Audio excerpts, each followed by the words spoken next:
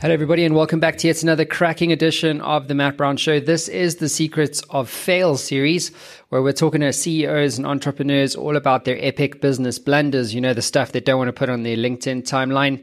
And that guy today, or in the hot seat with us today, is none other than Stephen Goldberg, the CEO of HarperDB. Stephen, welcome to the show.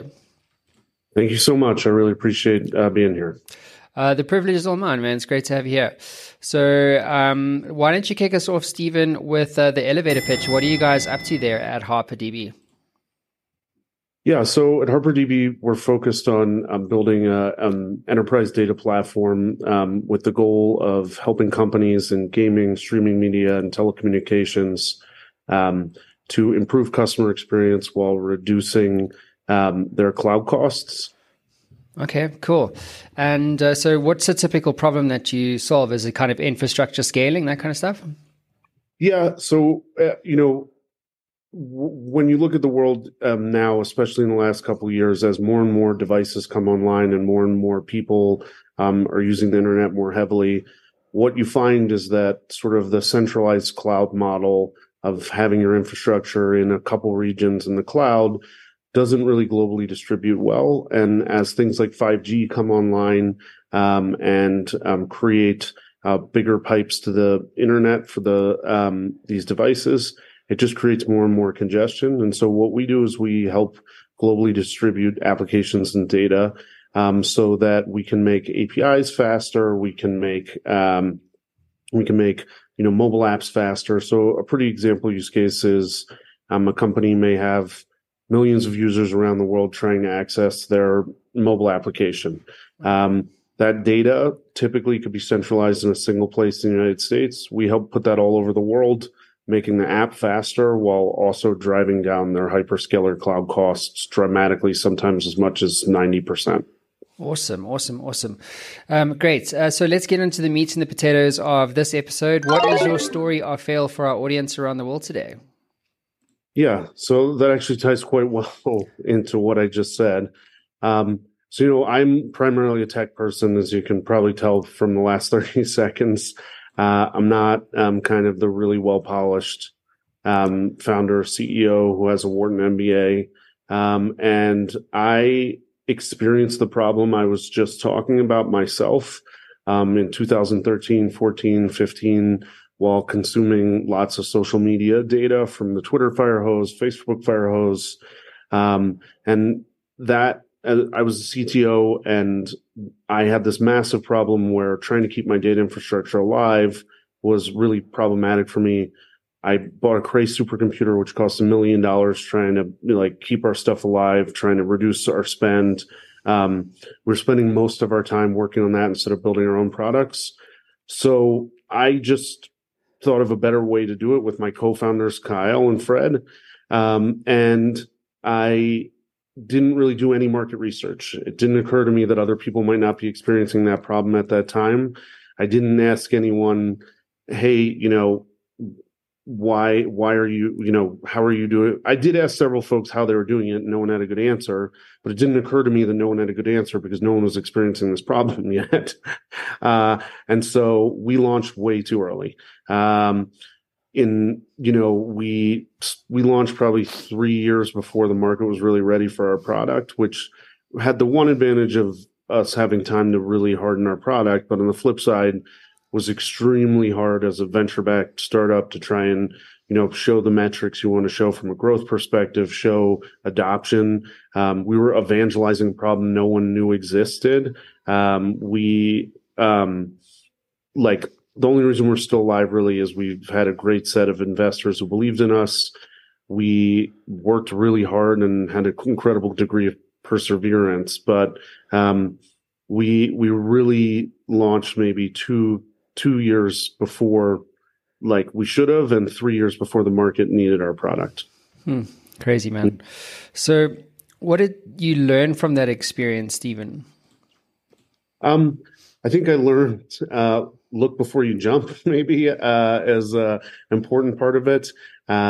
Maybe do a little bit of research. Maybe, I tend to be a very intuition-based person and less sort of like a careful decision maker. And that serves me well a lot of the time. But I think it also taught me that I need to listen to people who make decisions carefully, do a little bit more research, plan things out. And to be honest, then I started leaning that way, and we slowed down, and that was a struggle as well. And so then I learned later that my intuition is quite valuable. But maybe I need to balance that out with other people who are doing some research and kind of meet somewhere in the happy middle. At least use that as a guiding post instead of just kind of leaping blindly. I also learned, though, that passion goes a long way. We have built an incredible product because we let our passion lead us instead of spreadsheets, instead of analytics. We really built a product we would want to use. We built a product that we cared deeply about. And then the market did catch up, and other people started to experience that problem, and it mattered. But I think I learned that a little bit of caution is not the worst thing in the world. Yeah. Yeah, that's funny, man. Yeah, I mean, I think one of the things, just to add, I think that intuition is a underrated skill. Like genuine, you get like logic and ration and stuff, but that's sometimes you just got to trust your guts and say, hey, is this a problem that I care about, and is this something that I feel like I can double click on and scale? And it's to follow you. It's a form of intelligence. It's as important as a data point, your intuition, and it's a skill set that anyone can develop. Yeah, and I think I learned that my intuition is often right. My sense of time is often wrong. So I've learned to continue to trust my intuition, but to listen to other people, specifically my co-founder, Fred, about timelines. And I think combining those two things has really kind of allowed us to turn a corner quite a bit. Mm-hmm. So, Stephen, if you could get into the Matt Brown Show time machine and, go back in time and could do things differently, you mentioned market research being one thing, but curious to know, what would you do differently in knowing what you know now and with hindsight, and why? Yeah, I think I still would have founded the company when I did. I think I still would have started with the core team we did. I think I still would have raised money. I think all of that was good. I think the biggest mistake that we really made was we went to market too soon. We tried to sell our product. We tried to gain revenue quickly. We made people aware that we existed. And so it turns out when you're building a database, it takes a long time. We've been in business 6.5 years. And so I think we launched at the right time, but I think we went to market way too soon. And so I think there's some value in taking your time and doing things correctly, in worrying about the craftsmanship of a complex problem. And so I think what we would have done is probably just stayed in stealth mode for a year or two, built the product, gained early traction in other ways besides revenue, or going to market, maybe private betas, things like that. And I think we would have spent less money. We wouldn't have spent money on things like trade shows, and t-shirts and website and branding. And we could have spent that money on just building our product. Ultimately, we got where we wanted to go, but I was just too impatient to get out there. And I think having a little bit of patience and also really launching correctly were the two things I wish I had done correctly. So what have you learned about go-to-market fit? Like, how do you know when you're there? Yeah, I think we've thought we were there more than once. So I think the thing I've learned probably most about it is that when, one person likes your product, that's great. When two people like your product, that's great. When, you start to hear the same story from 10, 15, 20 people, that's kind of the main thing I learned, is that product market fit is like a stair step function. It's not a moment. I think that when you're raising money, the venture community kind of tries to think of it as like this one defining moment. But I think product market fit is more, it's more like a process. you can find early product market fit, but I think that matures into a more mass product market fit over time as you learn that problem set more deeply, learn what it needs. And in our case, we really didn't have to change our product that much, but we did have to change how we told the story of how we were selling it so it resonated better, which was very confusing for us because we already had the technology and the product that solved the problem that we're still solving today years ago. But telling the story to the market, what was really critical there. So, Stephen, what's your advice to CEOs or entrepreneurs right now about the importance of failing in business success? I mean, we've failed a lot. This is just one story of how we failed. I've hired folks I shouldn't have hired. We've launched entire products that we probably shouldn't have launched. We've made bad technical decisions. So what I would say is failure is inevitable. You are going to fail. I think, everybody says you learn from failures. And yes, that's true. Like I know more from my wounds than I do from my successes. I think what I would say is how you adopt a mindset about failure. I would hold it lightly. I think that's been the most important thing to me. I think because my failures used to crush me.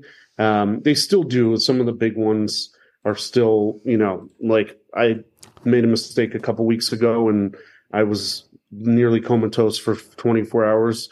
I would say that trying your best to hold failure lightly is probably the most important advice I can give. And, be kind to yourself and move on.